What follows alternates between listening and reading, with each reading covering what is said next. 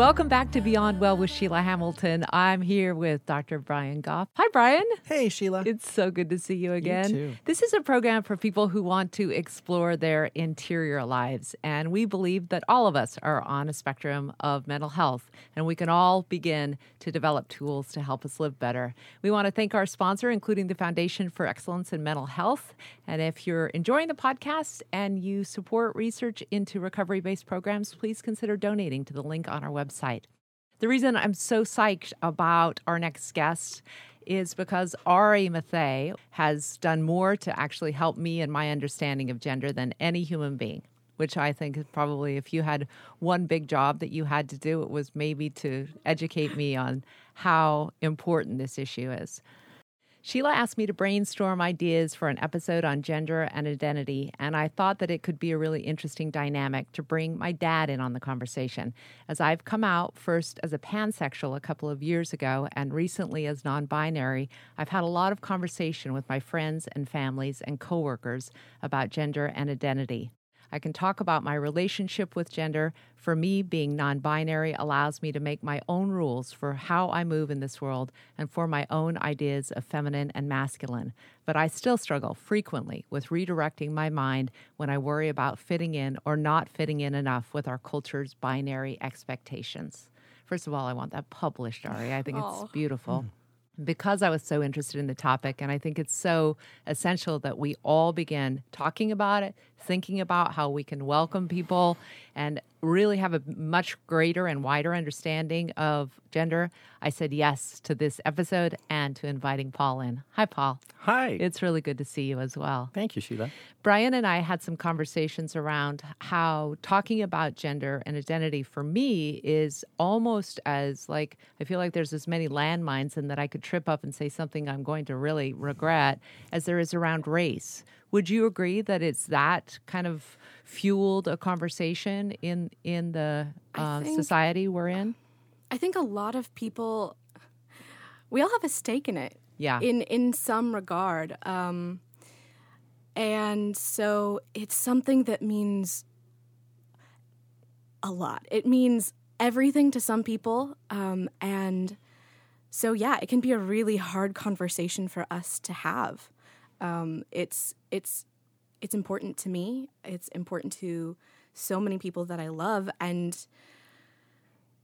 yeah, there are a lot of mistakes that people make. There are a lot of mistakes that I have made.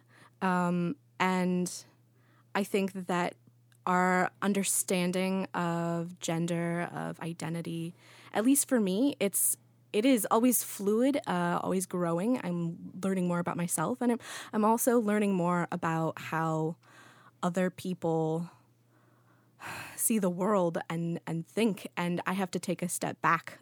So I can say right now, talking about this, I can talk about my experience of gender only, but everyone has a different experience of gender.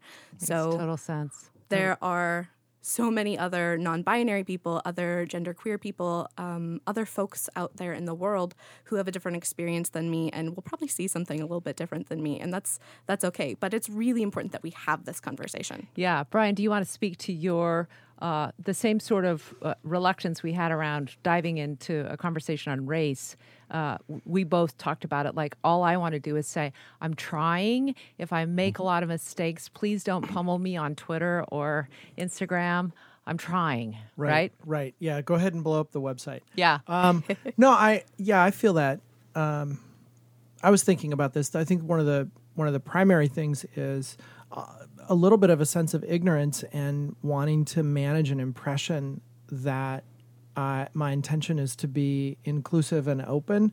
Yeah. It seems if you're cisgendered that the topic of gender identity is almost invisible for a lot of people. I think for a lot of people, they would say, gender, you mean sex? And it's almost something that is not really even considered or questioned. It's just sort of it's the background.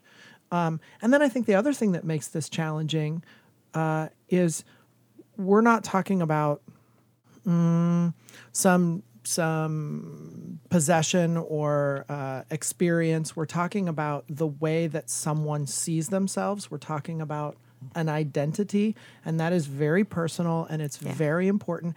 And it's with our fabulous Ari, who we love. And so, like, there's all these layers of this that make this really exciting and really heartfelt, and a little like, I want to be thoughtful. Yeah, it can be really, really hard to have conversations like these where you don't know everything, where you are still learning, and especially with people who you really care about, who you want to keep in your life, who you want to respect, who you want to support. And sometimes you're still learning how to do that. Yeah. Paul, what's been your experience in terms of how educated were you? How educated have you become? How difficult a process has it been? Good questions.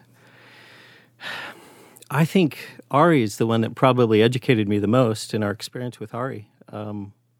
Certainly, let's see, I'm 62, and so I was raised in just a completely different culture. So making some of the switches has, I think, it's been a difficult thing.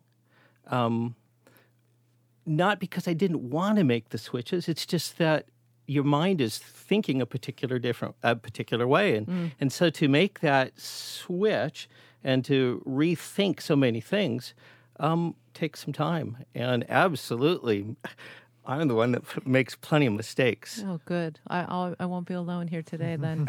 Absolutely not. I want to ask you what your experience of Ari was growing up, because they are obviously incredibly energetic, very, very smart, really fiery. Always that way as a child also? I think so. Yeah. And so at the point where Ari began talking to you about their different way of seeing themselves, how did you work with it? What was the first time that Ari came to you and said, here's where I want you to see me. Here's how I want you to see me. Here's what it's going to mean to our relationship. I think our initial entrance into this, and when I say our, I'm talking about my wife and mine, was that we were part of an evangelical church and had been mostly exposed to an evangelical way of viewing gender. And so it was really quite a trick to deal with some of the things that Ari was saying. I should back up and say it never challenged our love for her, but it challenged our worldview. For them. Excuse me. For them. See? Yeah, right. That's how difficult it is. Yeah. Even so, well, I'm glad. I think that's a very normal thing that's going to happen. Oh, yeah. Ari, what was your experience? I mean, I remember talking with you about, you were online, you were searching around, you were getting kind of a lot of good feedback from other mentors about how to navigate this world.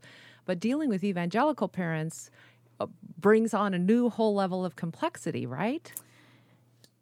Around the first time that I started questioning my sexuality, which was kind of one of the first parts of looking at my identity and seeing how that might have clashed, or seeing how that interacted with my upbringing. I was around 15, and it was this vague sense of, you are different. You don't quite fit in with what everyone expects you to be. It definitely, my experience of sexuality and gender exploration are two different things, but often very related, especially in how I've had to navigate my concept of my upbringing. But what was kind of expected of me in that church, what was expected of women was often to find a boyfriend, and to support him and have him be a spiritual leader, and guiding him would be kind of your way to authority, I think, in the church.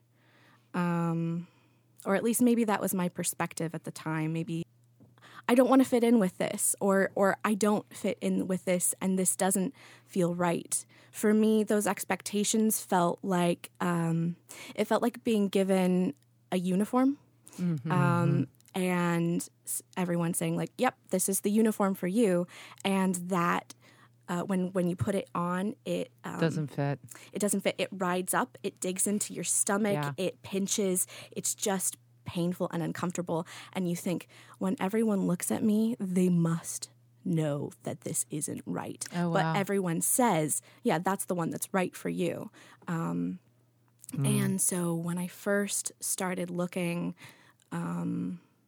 when I first came across other explanations of sexuality and also other explanations of genders, I was like, oh, that doesn't pinch.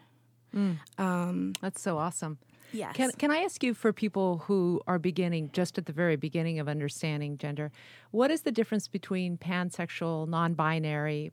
Brian mentioned cisgender. Can we just do quick terminology for people in case we're bringing them on board really fast? Okay. So for me, pansexual is complicated, and it means a lot of different things to a lot of different people. Okay. If you might understand what bisexual means, similarly, pansexual means being attracted to people regardless of gender, or attracted to all genders, or possibly attracted to any gender. Yeah. Non-binary also means different things to different people, but for me, it means I am not a man, I am not a woman. I am, for me, sometimes Ari. I'm Ari. Sometimes I'm in between, and sometimes I'm other. And then cisgender means that you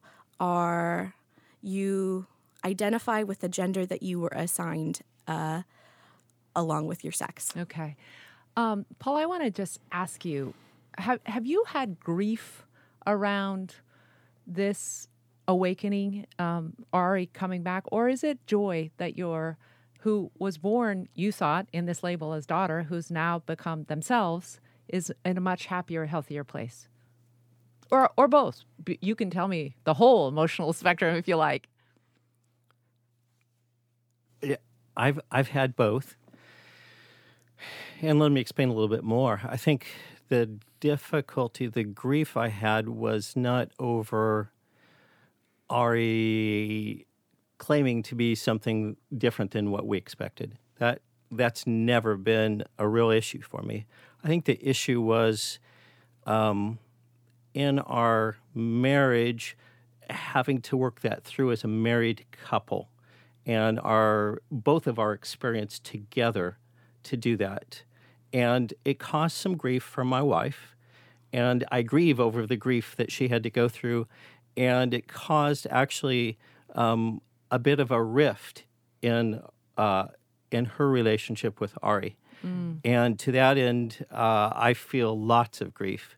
But as far as Ari and how she views herself now, absolutely none. Right. I'm just so thankful that she is satisfied and happy in how she sees herself. Yeah, that's very cool. Themselves. Themselves. Yeah, when you're talking about the way Ari sees themselves, and well, Ari wasn't who we thought she was. That it, and correct me if I'm wrong, but when I think about terms around gender identity and I think about these labels, they are shorthand descriptions of the perspective that I have of myself. They aren't me. They are the way I experience and see me. So in some ways, Ari never changed, right? Ari wasn't, you said in your description that we read, I came out pansexual. I later identified with non-binary, but you changed as much as the rest of us change, right? Yeah. Like you are just you. And, I have a gender identity, but also I see myself in a different way in different domains of my life than I did 5 years ago. Mm-hmm. Yeah, I think my biggest changes have been with the journey of what it means to come out. So I've had to become a bit more outspoken because I have to stand up for myself in the way I have to advocate for these are my pronouns. This is my name. This is who I am, and you'll respect that in certain circumstances. So that I feel like that's been some of my biggest change is having to have confidence in myself to stand up for myself. But who I am, I don't think that changed with That's my fascinating. gender. And to me, that's at least part of the path to acceptance for loved ones, for parents, or for people who are like, but my daughter, it's like, well, whatever words you're going to use to describe your child is still your child. Absolutely. Yeah. Right? Yeah. That's that word daughter. I mean, I have 2 sons and they are very different from each other. I also have a daughter. But so in a sense, I mean, I could say, well, they have certain criteria where I feel like the term son is the most appropriate label to give it. But come on, don't we all think that we have just squeezed down their essence into this little word that doesn't capture the differences between them very well at all? You are just you, right? It's true, although I think I really understand a little bit of the preciousness that we have about specific terms.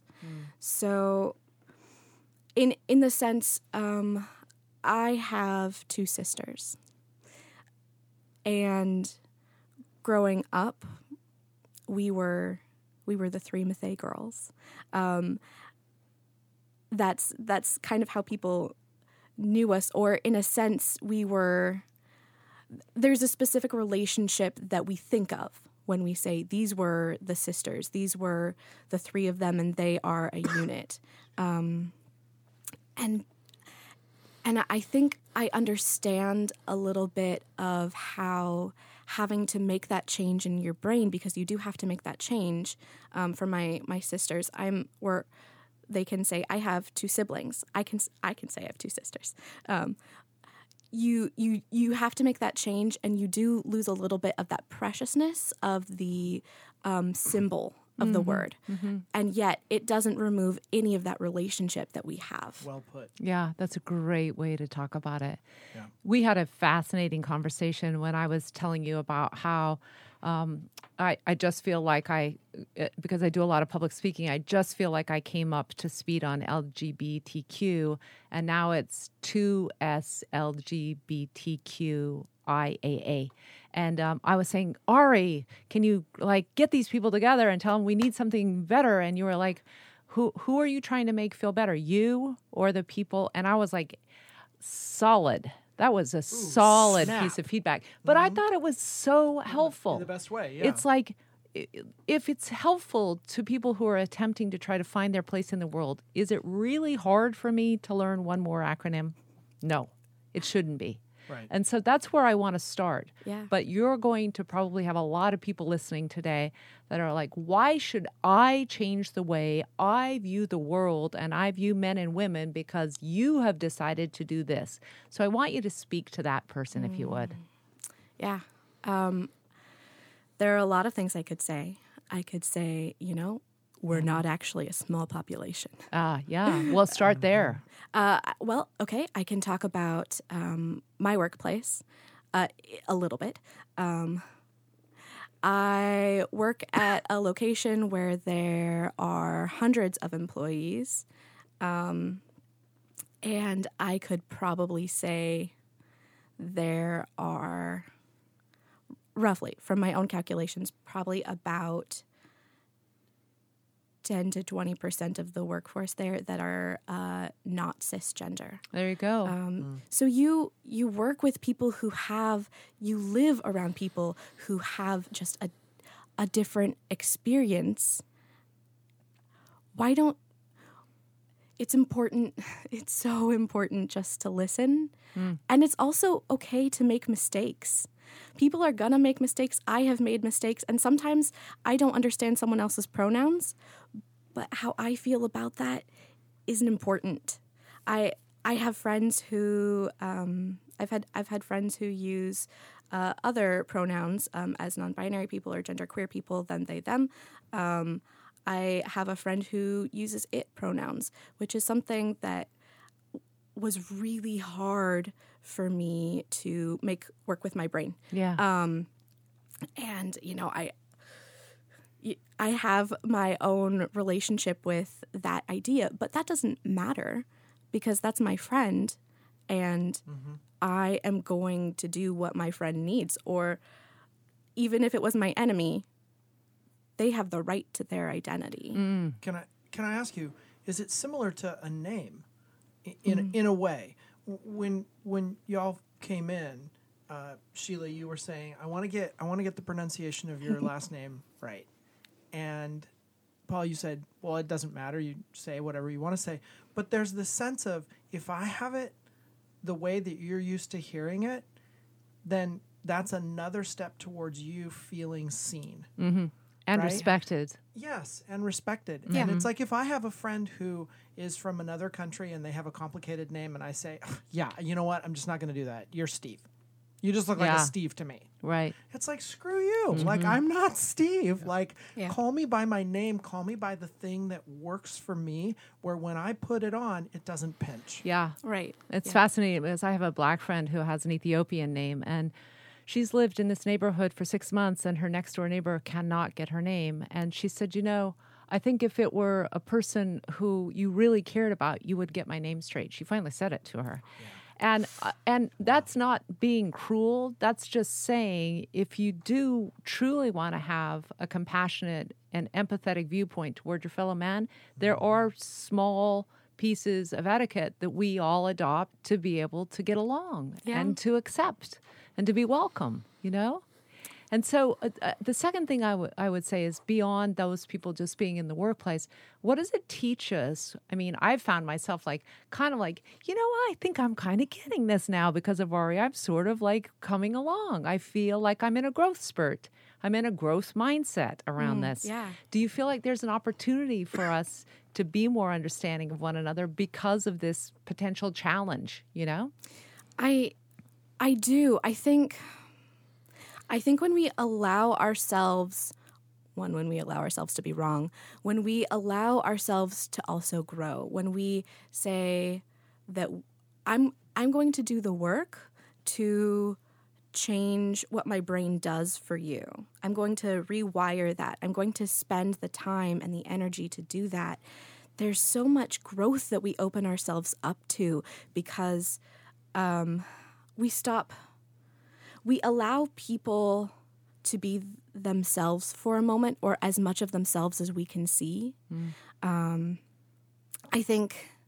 I think that oftentimes when we interact with people, we interact with them in snapshots, and we carry that snapshot around with us for years and years until maybe some moment happens and you're like, oh, that doesn't quite match up with the person who's in front of me. When did that happen? When did that change?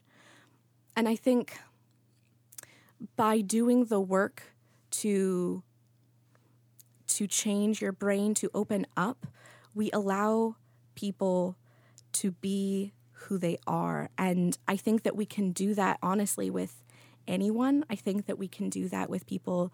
Yes, we can. We should be doing that with our non-binary folks, our trans folks in our lives, but also with everyone. Totally. to allow them to be the fluid people who they are. Yeah, that's so beautiful. Paul, I wonder, could you speak to your experience? I'm just thinking for people listening who have a child who's non-binary and their adjustment isn't just one of, well, I make these assumptions and I'm used to making assumptions about pronouns, but that their orientation is influenced by their faith, and that there is a perceived conflict between my view of the world and my view of reality based on my religious orientation or my spiritual orientation, and then having a child that I love. I don't know if challenge that is the right way to say it. Could you speak to how you've navigated that? Yeah. I think that's an important question. My faith has always centered on love. And while there's lots of doctrine and different ways to view the Bible, and admittedly, actually, different cultures view all of those scriptures quite differently. And I've also noticed over a period of time, people view scriptures with different interpretations. But since love was so central to how I saw my daughter, how I saw Ari,